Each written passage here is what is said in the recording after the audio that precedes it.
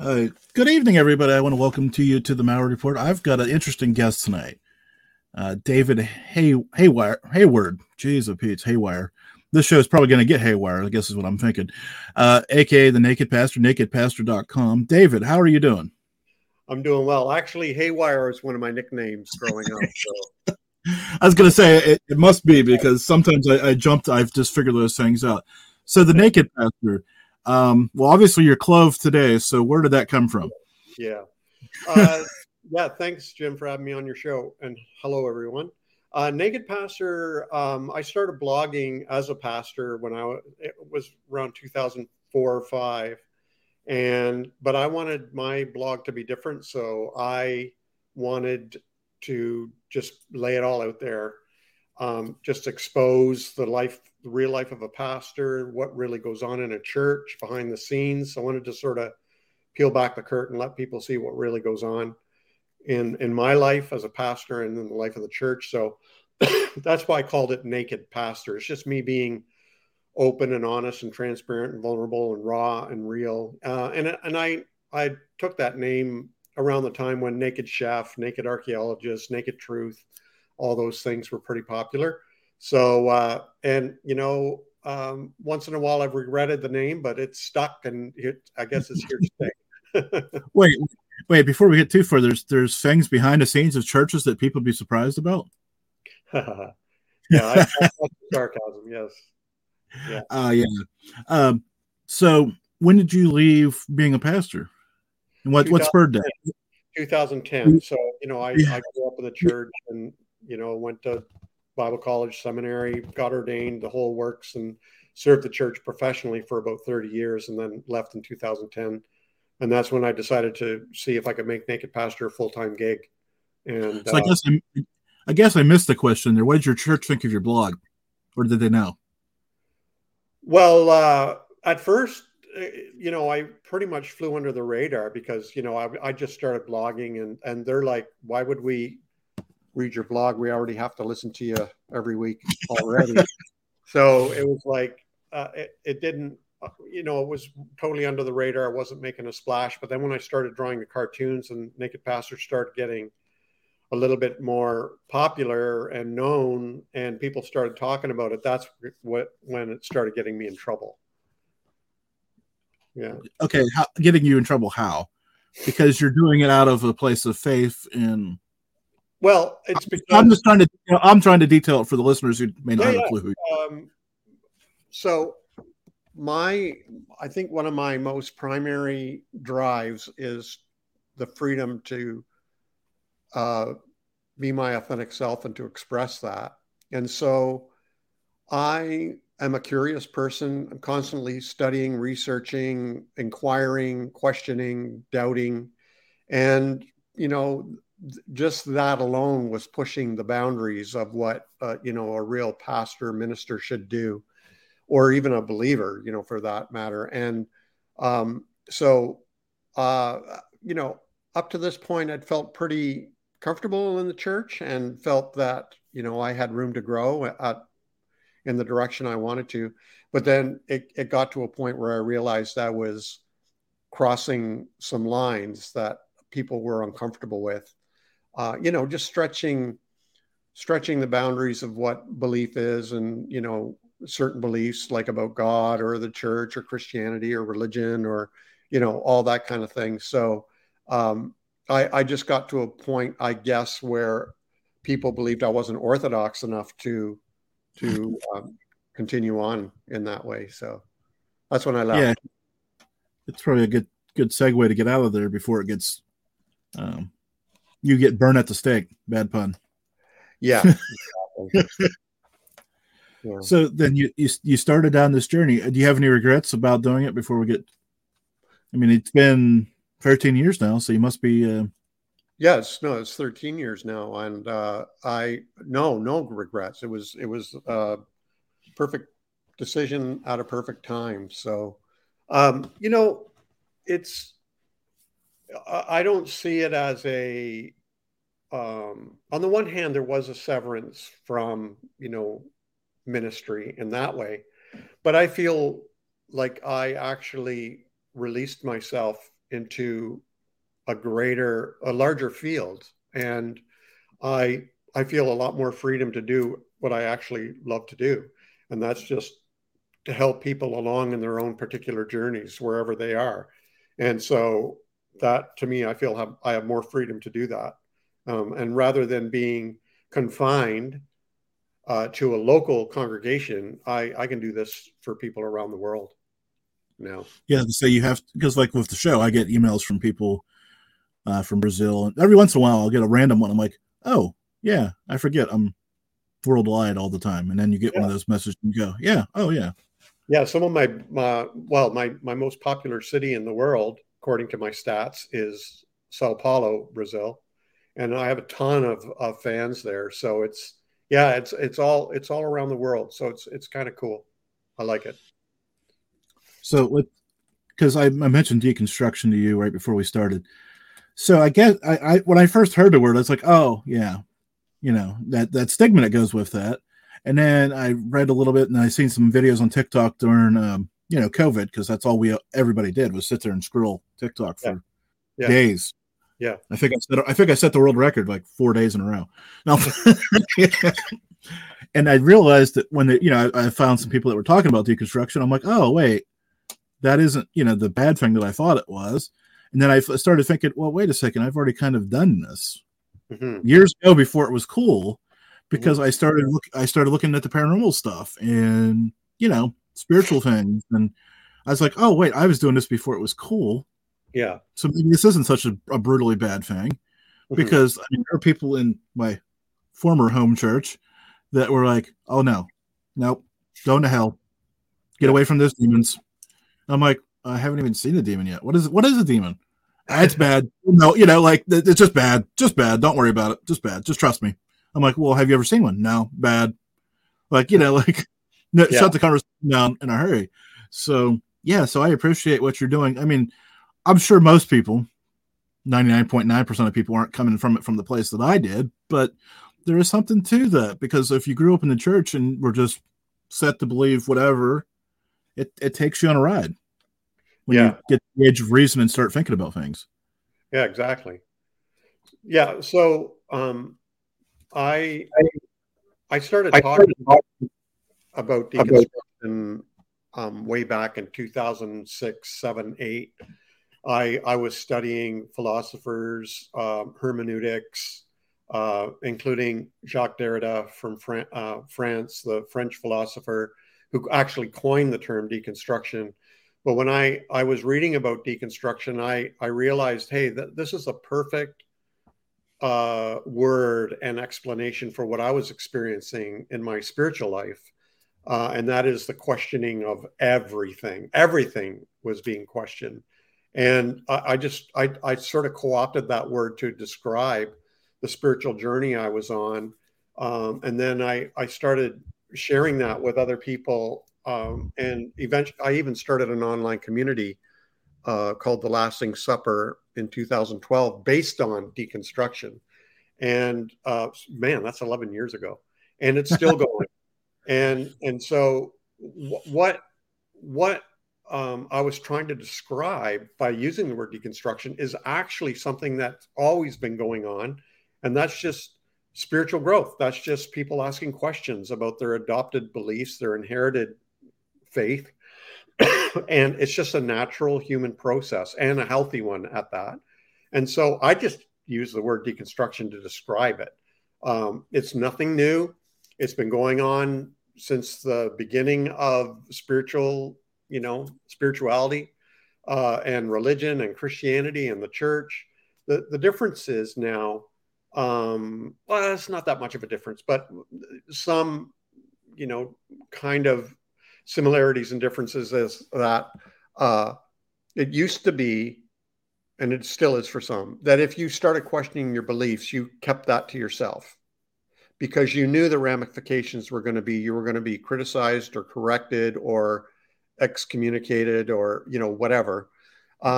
Or you, or you asked those questions and suffered the same thing. So people knew you either needed to keep it to yourself or not go there at all, or question out loud and suffer for it. And that's still going on today. So it's always been that way. It's always been that way for thousands of years. And we're just calling it something different now. I'm calling it deconstruction. And, whether it's cool or not, what I think has happened is that people have more courage and space to be able to do it out loud. And it's not a shameful or shocking or such a terrible thing anymore to actually go through this process. Now, please don't take this the wrong way. I'm pretty sure you won't, but I just have to, load it this way. I'm grateful to see my elders have some of the same questions I have, because there for a long time it was always just a young man who needs more Bible study and all this other stuff. Yeah. Right. When you see a whole group of people, especially people who again are elders and who have been, you've been a pastor for 40 years. Yeah. For you to still have questions makes me feel a little bit better about my questions, because I haven't been alive 40 years yet. Right. So it's always good to see that you don't even have it figured out yet. Well, no, and I don't plan to. Like, that's the point. For me, deconstruction is a way of life. It's not a phase. It's not a season. So for me, deconstruction is a posture towards life, which is one of sincere questioning. And that's something that I want to do until the day I die, where I don't just assume and consume everything that's fed to me. I'm going to question everything. I just finished reading Isaacson's biography of Albert Einstein, and Albert Einstein came up with a theory of relativity that really ruled the world for quite a while until the quantum physicists came along with all their chaos, and he couldn't accept that there was just chaos. He felt at the root of it all there had to be some unifying theory that held it all together, and he held on to that until the day he died. And that's my kind of attitude about deconstruction is we don't know. We might not be able to see, but we reserve the right to question everything until the day we die, and not accept everything that's fed to us hook, line, and sinker. So for me, deconstruction is a way of life.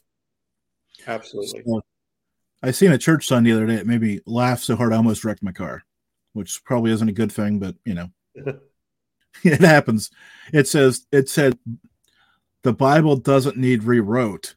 It just needs rewritten. I'm like, yeah, but who wrote it the first? You're not reading the first version of it, unless you're reading the ancient text.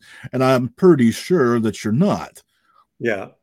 I was in that church at one point and they had the King James, and I'm thinking, oh yeah, rewrote King James. Oh yes, that's a great a great measure of things that were wrote correctly. That's why I was laughing so hard. It was bad. I don't understand that. What do they mean? It doesn't need to be rewrote. It needs to be rewritten. I'm thinking because everybody's so woke these days, and need to be accepting of this, that, and the other, but it actually just needs to be reread, and understood the way it was meant. Yeah, sorry. Reread. I gotcha. Well, I was just, you know what? One of my most popular and one of my most offensive cartoons is I have an equation: the Bible plus your interpretation equals your interpretation, and that's always true. And that's part of the whole deconstruction theory. The philosophy is that no matter what you have in front of you, no matter what the text is, it's impossible for the text to be completely objective and for you to be completely objective. The Bible plus your interpretation, you always end up with your interpretation. There's, when people say the Bible says it, or no, the Bible says it, God said it, I believe it, that settles it, or something like that. Like, no, it always comes down to interpretation. So, that it doesn't need to be reread. What it means is, we have 500 members in our congregation. You're going to have 500 interpretations. At least.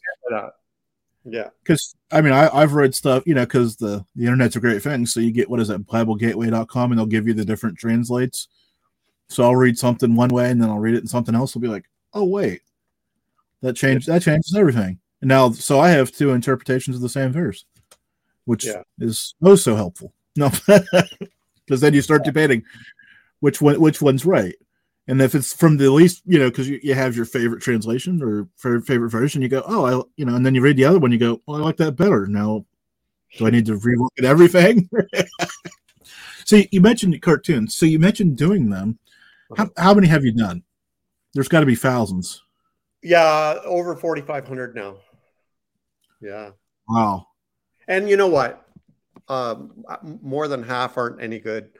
Half are all right. Half of those are good, and half of those are darn good, and half of those are brilliant. So, out of 4,500, there might be. Well, I just came out this last summer with my best of cartoon book, and there's about 130 cartoons in there that I had to distill down from 4,500 cartoons. So out of a 4,500, there's about 130 that made it into that book of my best of. So yeah, I've been busy drawing cartoons since 2006. So 18 years I've been drawing cartoons now. It's just like doing a show, right? There's ones that you think are good, and then there's ones that other people think are good, and then there's ones that are actually good that people both, everybody agrees on. Yeah. Yeah. So, on Instagram, where I think that's where my most active community is. I've got a new series now called Sexy Sunday, where I address the purity culture, the whole purity culture thing around sex and everything. And so my cartoons on Sunday morning are addressing that. And it's about sex. So yesterday's cartoon. Sex sells, so just keep doing it. No. Yeah. Well, here you go, though. Yesterday I lost about 150 followers over that cartoon. So, but at the same time, it's one of my most viewed and liked cartoons. So there's like almost 5,000 people liked it, but I lost 150 followers over it. So this is the challenge that I'm facing. Like I'm hearing from people, though, who've been affected by purity culture, who find these cartoons really, really liberating and helpful and healing. But there's still a big religious sort of attitude out there that, sex is dirty and we shouldn't be talking about it in public. Is that the biggest loss that you've taken from a cartoon? Because I've seen some that made me, not kind of made me laugh, but I'm like, oh, he went there. That's always my problem. I always go there. This one I noticed. There's been others. I'll tell you, the cartoons that cause the most offense, I think, are my LGBTQ ones, my feminist ones, and ones that question orthodoxy, theology, the Bible, things like that, and sex. It's a big deal. It's a big deal. Yeah, and I mean, again, I don't get their problems, but again, I've kind of devolved from all that and just kind of learned to take love as love and move on. But it seems that some people, well, obviously haven't, but that's okay. You also have, it's when we deconstruct, when we question our beliefs, like I don't believe in progressive Christianity. Like it's okay, but what we're doing with progressive Christianity is that we're just rearranging the furniture on a sinking ship. That's my opinion.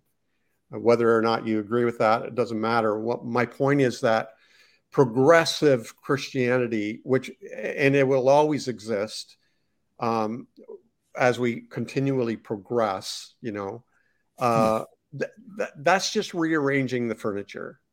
Deconstruction is, like the word sounds, there's something destructive about it. Deconstruct, it's where we tear things down to the very, very basics. Like I say, it's like Marie Kondoing our faith, where we get right down to the minimal basics. if that even. And so what I find with progressive Christianity is that there's still that lingering religious attitude. Well, you can go this far, but no further, or you still need to believe this in order to belong, and all that. I question all that. I go right to the root. Which is good because, like you said, I mean, if you put lipstick on a pig, you still have a pig, right? Yeah, I mean, that's another analogy. But yeah, it's I tried progressing, and it never worked for me. I've tried reform, my whole Christian life, and I found it never worked. I think reform is for the privileged, and I've come to that conclusion. Reformed is for the privileged.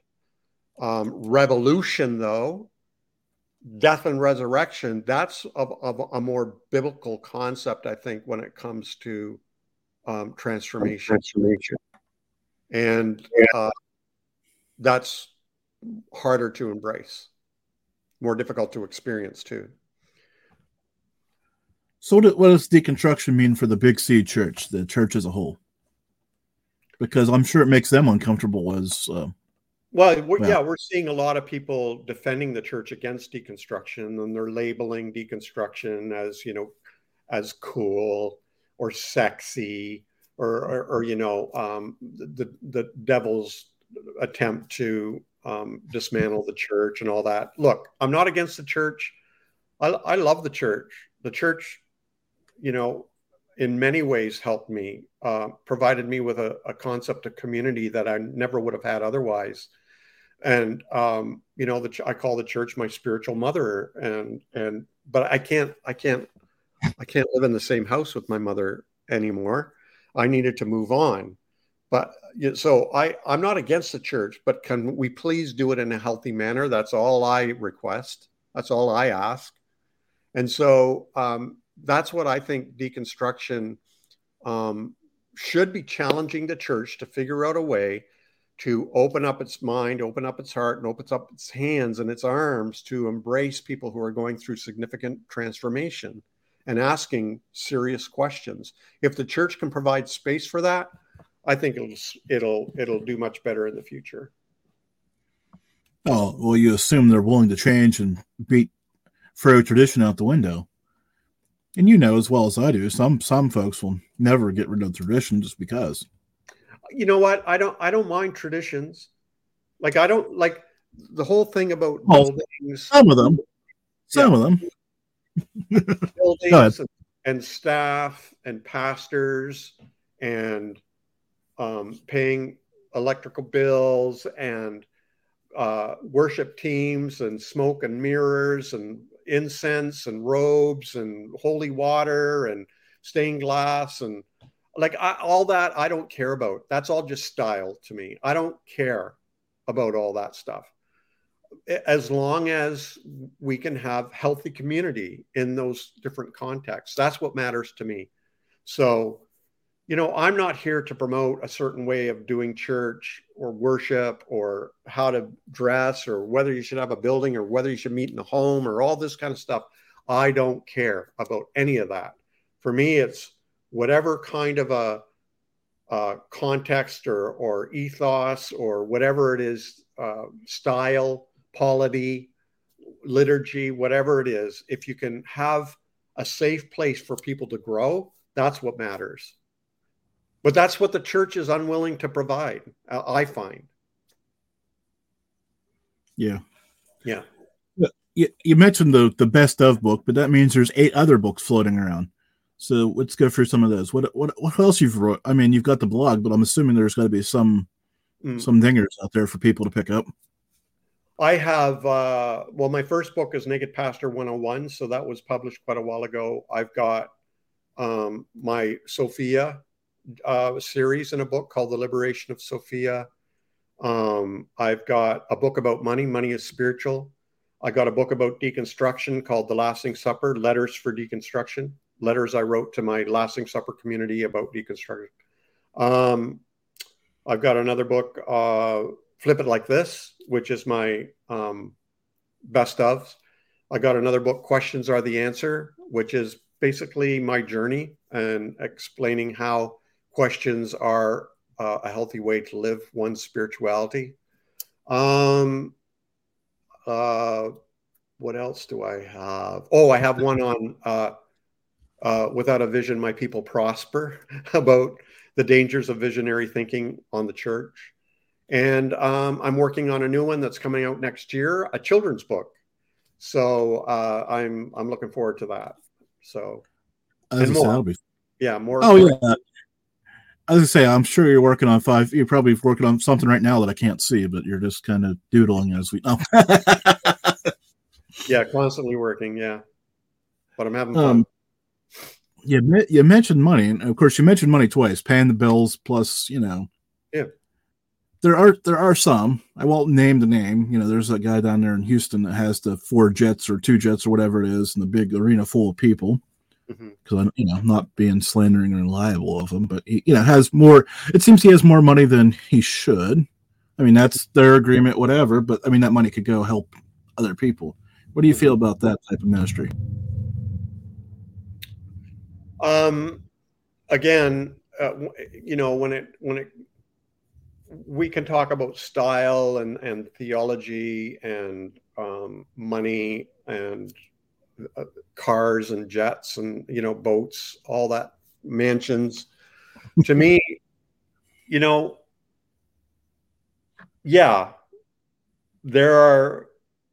for me, it's how you treat people. It comes down to how others are treated.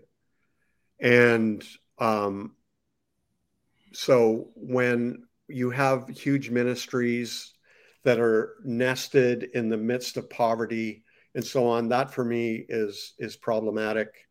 But when you have a group of people willing to support their pastor extravagantly with money, that's their business. That's their business. Like, if they want to do that, okay, go do that. I'm not critiquing. I think there's more important things going on that I'm interested in. There's people going after prosperity gospel people and that whole thing, and bless them, go for it.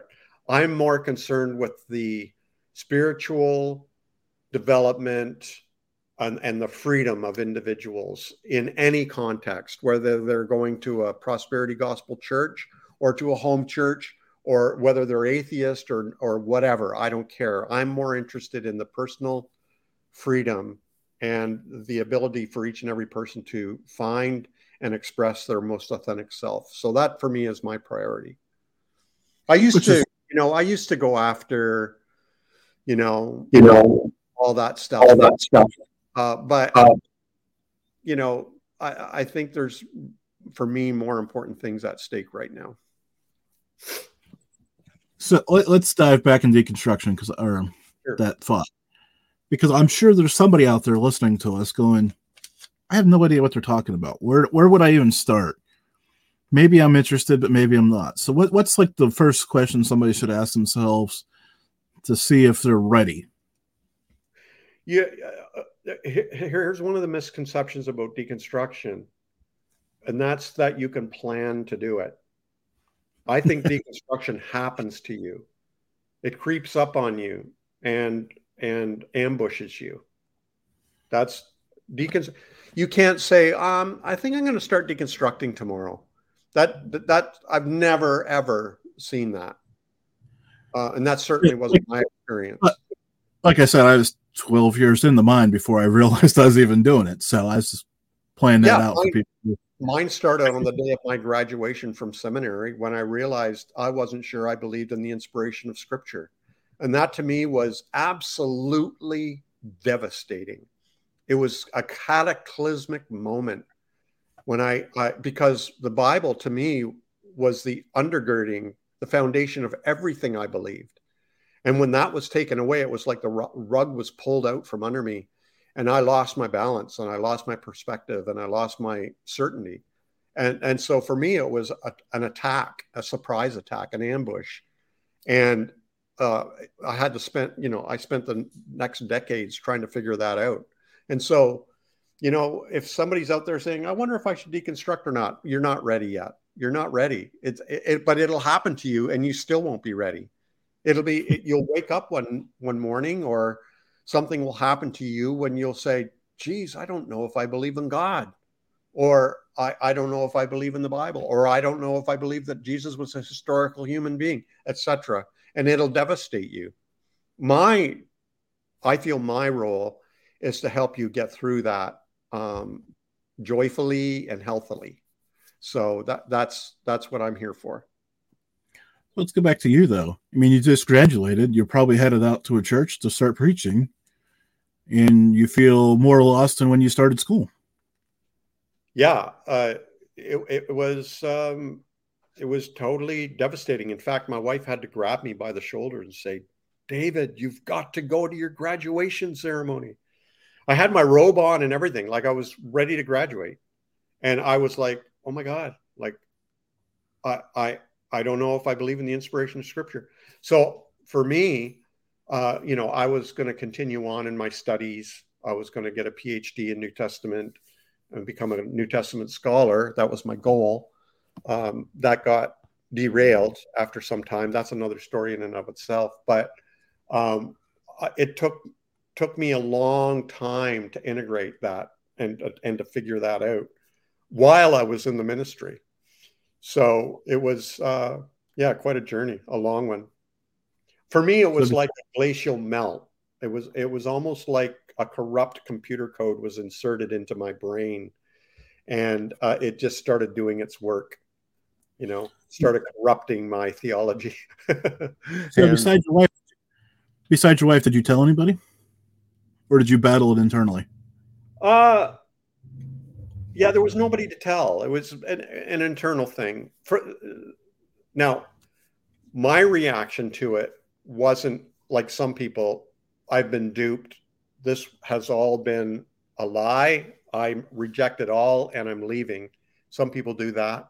Some people do the opposite. They're like, la, la, la, la, la. I never thought that thought, and I'm just going to forget it ever happened and just continue on. My approach was, I got to figure this out, because up to now, this has had great value to me and has made me who I am so far. So I'm not willing to chuck it 100%, but neither am I willing to, believe it 100%. I had to figure out how to integrate this in a way that makes sense.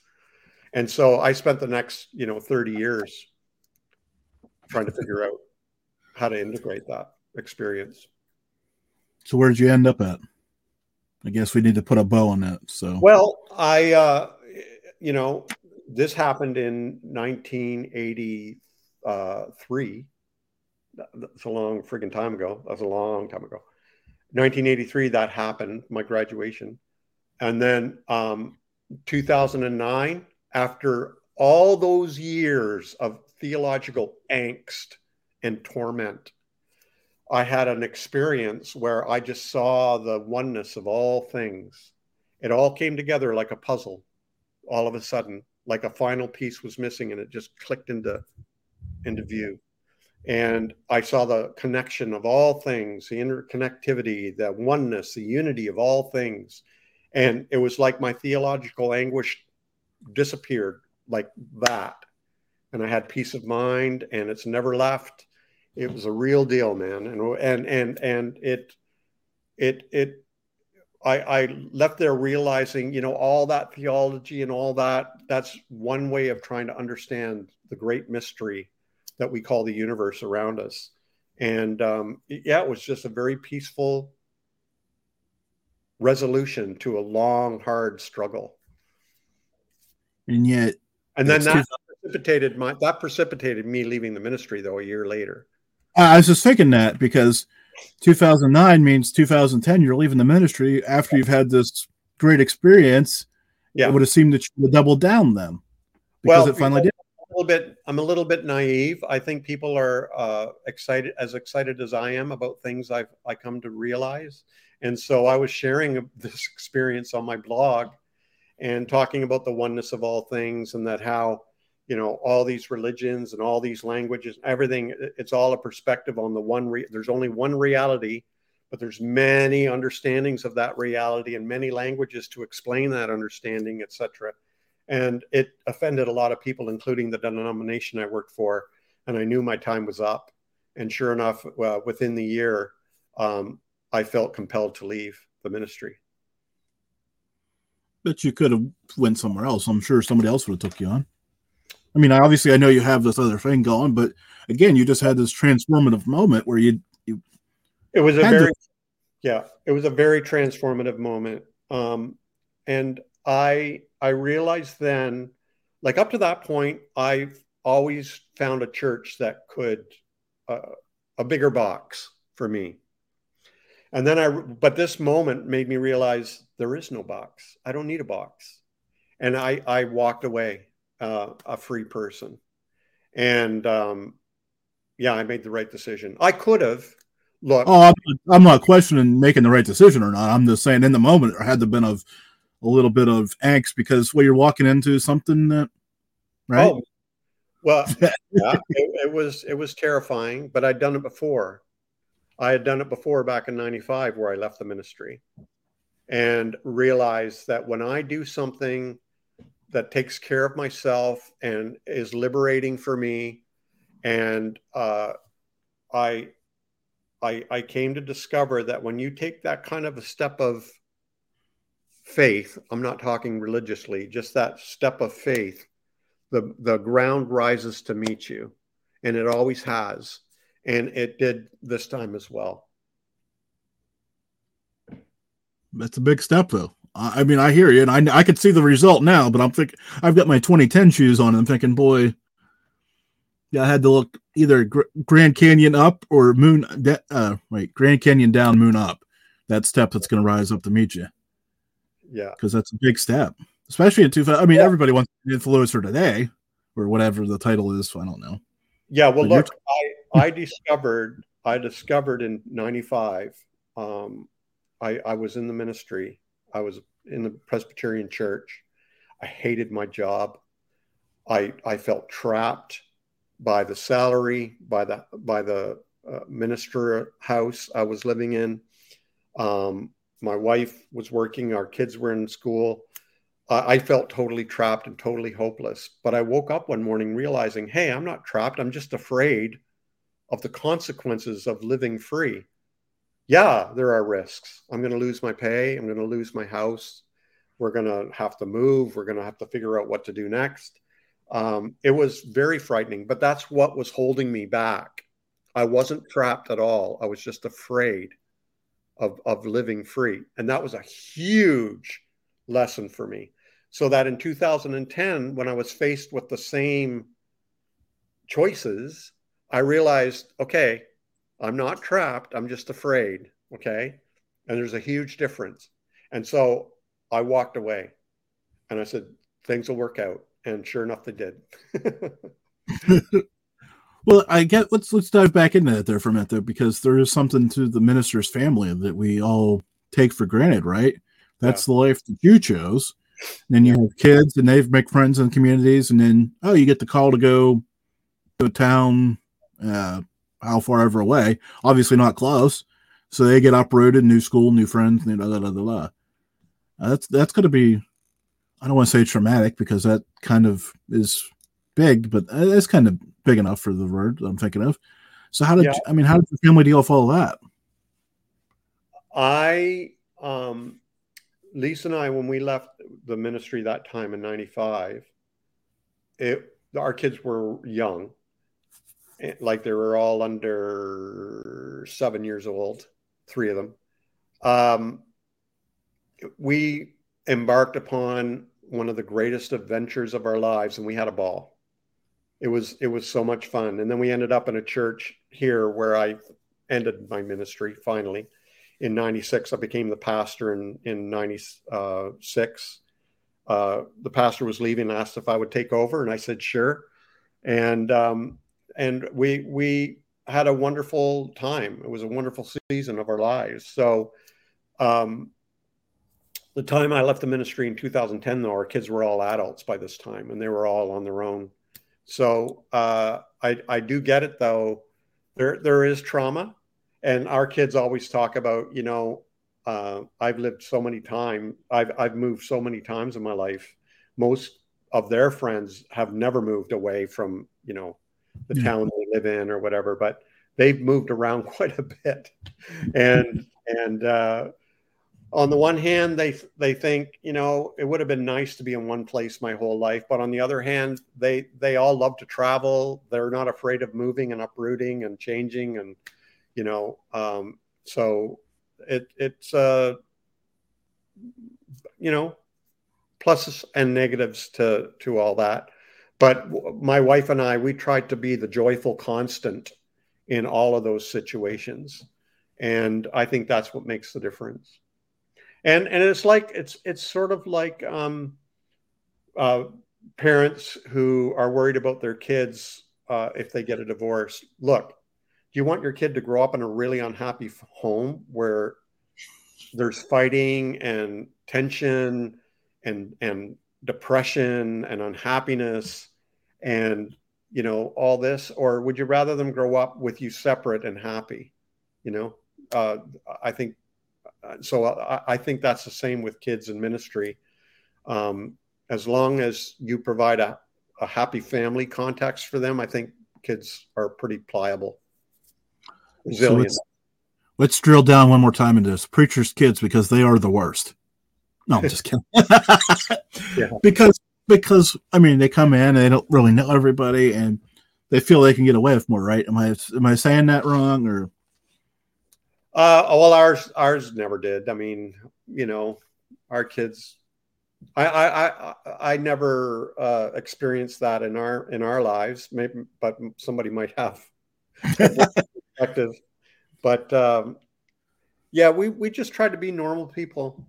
We never lived above or separate from our people. We tried to live amongst them as them, and just be a part of the family.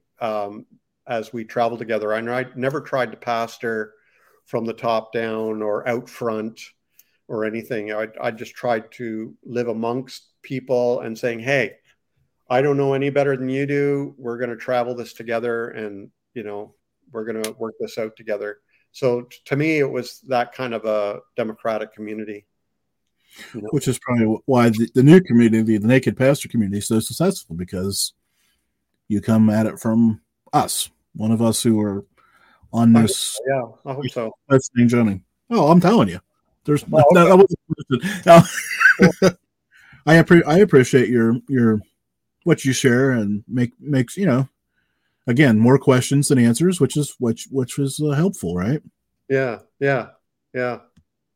and that's what I try to convey, is that like my book, Questions Are the Answer. I don't have your answers.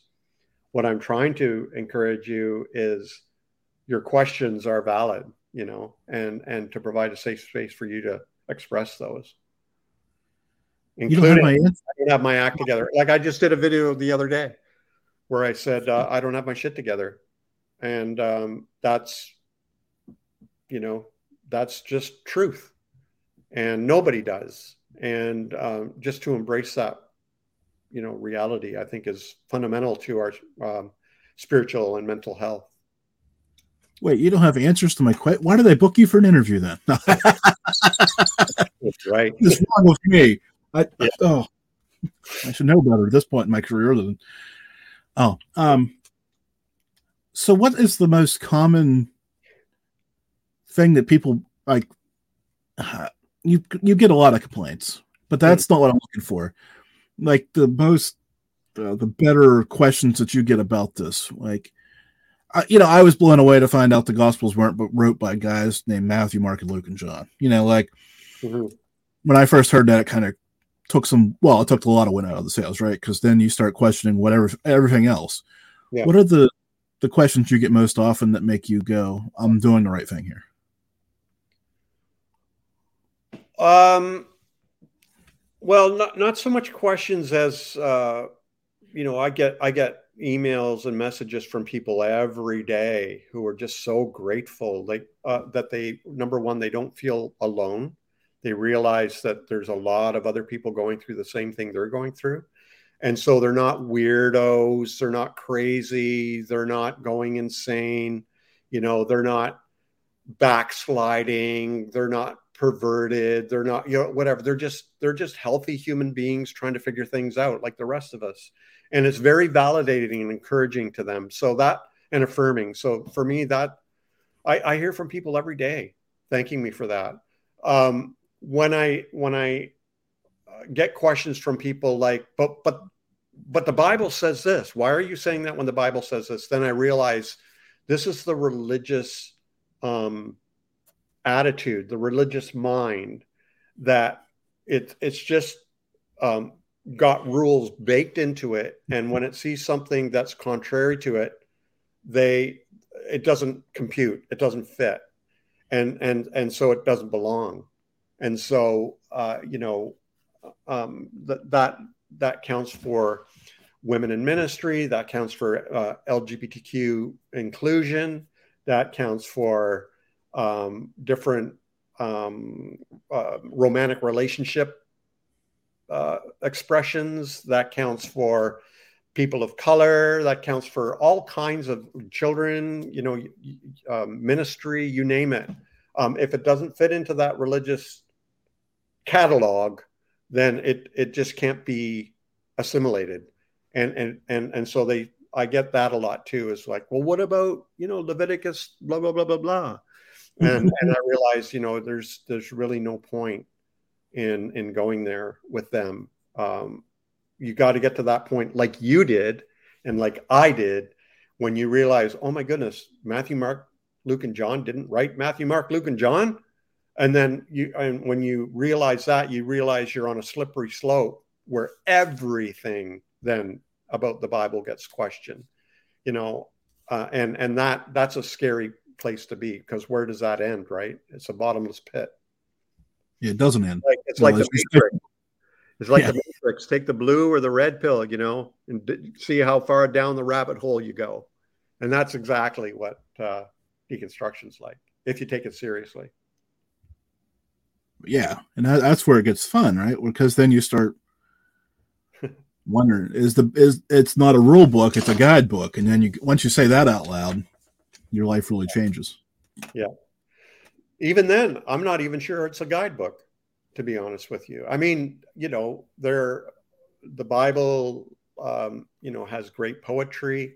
I think it has some history. I think it has some great stories. I think it has some great expressions that are expressions from that day and age of how the world might, it does have some advice and some guidelines and things, but generally speaking, I think it's just a huge collection of writings by men, yes, men, that were canonized by men, their attempts to articulate in the best way they knew how, with the tools that they had and the mentality they had and the worldview that they had, to figure out what the heck's going on in this universe. And I think that's what the Bible is a collection of that. Maybe I'm going to downgrade it right now, because you just made me think of this as you were talking. It's not a guidebook. It is IKEA furniture directions. Only parts of it you understand, but you can. Yeah, that's right. Yeah. And hopefully you come out with the right thing when you're done. Boy, because that's heavy when you think about that for just a second. Okay. Mm-hmm. So how often do you draw then? I mean, are you still? Let's break down your time. You've got writing and draw. What are you doing these days? Yeah, I draw every day. I'm working on stuff every day. So I'm drawing cartoons every day. I'm painting every day. I'm writing every day. I'm making videos every day. I'm working on books every day. I am interacting with people every day. on Instagram, TikTok, email, direct messaging, Twitter. I'm on all the social media, Twitter, Facebook, LinkedIn, Pinterest, Instagram, TikTok, YouTube. I'm building my YouTube channel, so it's like I have a lot to do. But the thing is, I'm having fun doing it. It's things I'm passionate about. And I'm having a lot of fun. So it's what I do with my time. My wife is a full-time palliative care nurse. So I have a lot of time to myself, and I fill it with creative stuff. So what do you do to disconnect then? That's an important thing. One of my big challenges is to get out of my head. And when I'm not creating stuff, I'm doing my breathing. I'm doing my cold shower. I'm doing my runs. I'm doing my push-ups and pull-ups and weights. I'm going for forest bathing.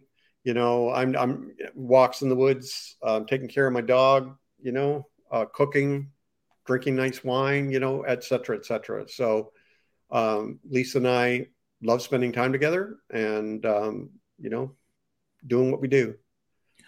And the dog takes priority over creative too. So, I mean, he just lives his own little best life. Yeah. Of course, that's my dog. It seems like when I have the best moment of thought and I'm trying to write something down, it's time to go out. Forget what you're up to.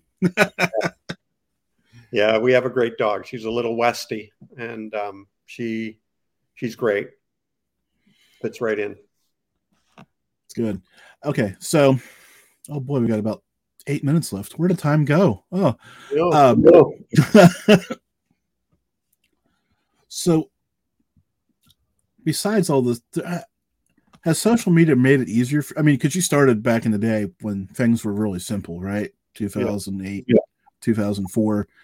Has all this stuff made it easier for you or harder for you? Because I know for me, like it's harder because you mentioned a dozen sites to try to get to and do things on.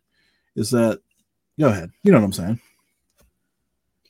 Well, social media, it's a mixed blessing, right? Like social media is very helpful for getting my stuff out there and my message or, my art and all that.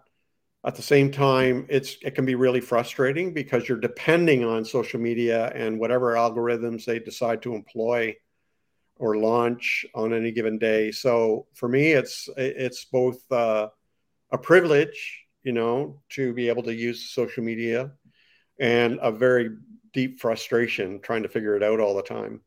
So I remember back in the day when I would show a painting of mine online and thousands of people would see it. But, now the algorithms are made in such a way that it's just not that way anymore. And I got to figure out ways to get my message out there and so on. So it's constant effort, constant work, trying to figure out how to make this work. But for me, social media overall has been a win because it connects me with people all over the world.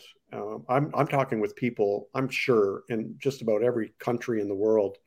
And it's just such a privilege and an honor for me.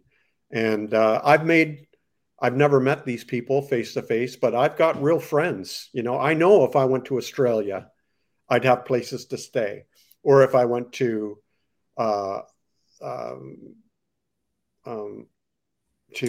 South Africa or to Brazil or to the UK or to Germany or to Denmark or wherever, there's people who would put me up, and so it's really, really cool. I think that's really cool.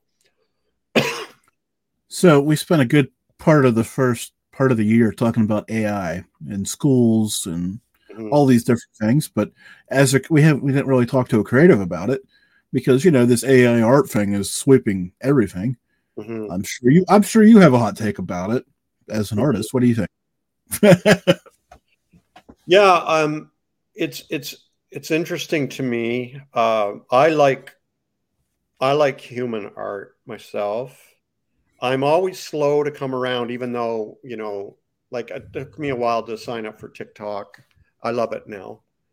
But, I'm resistant to AI a little bit, but I'll come around. I think it's here to stay, of course, and I think it can be used in a healthy and helpful way.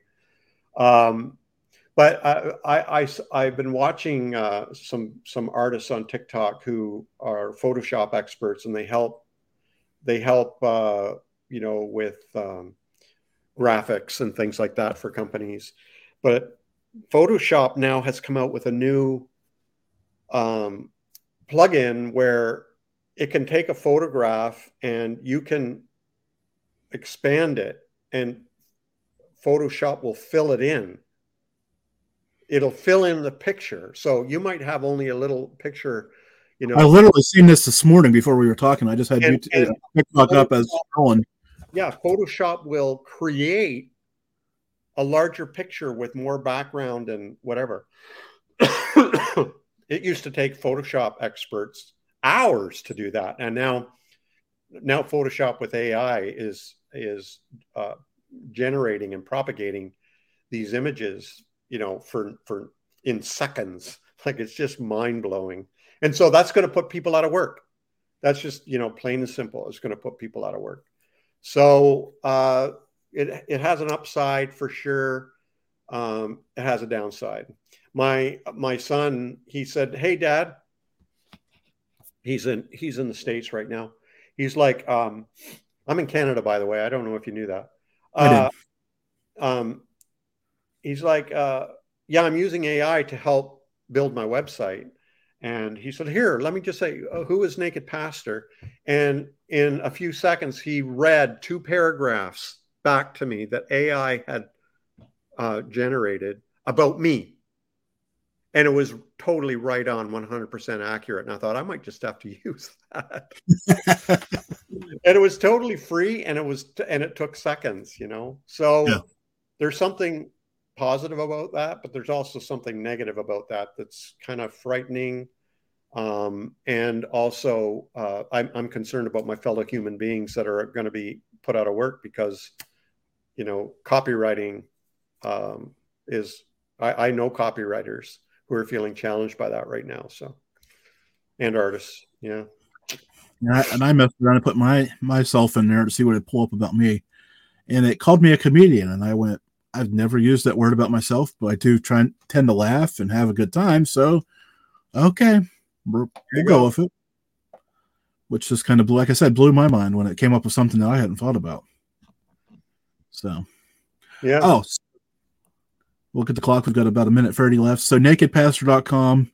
Yep. Every social media known to man, and one that we haven't figured out yet. Anything else that you want to make sure we get out there before we kick you off here? No, that's good. Yeah, my home base, my base camp is nakedpastor.com. And from there, you can find me on Amazon, and all my art and prints, mugs, T-shirts, stickers, you name it. And I'm Naked Pastor on all social media platforms. So I'm pretty good at getting back to people. He is, and we've hammered this interview for probably a year now, but we've finally made it happen. So that's all that matters. Yeah, thanks for having me on. And the final question I ask around here, the most important question of the interview: what's your favorite breakfast? I don't eat breakfast. I'm an intermittent faster. So I don't eat. I do the 18-6 window where I don't eat until noon, and then I finish eating by 6 o'clock. I'm a real health nut, and that's one of the things I do. But I'm looking forward to having some high-fat Greek yogurt with some berries and nuts and granola here in a few minutes. So I guess that would qualify as a breakfast, even though it's not bacon and pancakes. I'm breaking my fast, that's for sure. Yeah, so I'm doing it with a kind of a breakfasty kind of thing. But I'm kind of I call it my Cheeto diet, where I'm kind of keto, but I cheat a little bit, so I call it Cheeto. And but that's the diet I kind of stick to. And is there any Cheetos in that diet? No Cheetos, no. Chips are my weakness. I feel that. Yeah. Well, David, I appreciate the time this morning, and thanks for all the art and all the fun stuff you do. Thanks, man. Thanks for having me on. Talk to you soon. Okay. Bye. You know, a lot can happen in 7 minutes, and luckily, that's how long it takes me to tell a story. My name is Aaron Califato, and I'm the creator of 7-Minute Stories. I'm proud to partner with Evergreen Podcasts, and I'd like to invite you to join me on this journey. I'm going to take you on some crazy roller coaster rides using my unique extemporaneous storytelling style, and together, we're going to try to make sense of the world, all through the art of storytelling and all in approximately 7 minutes.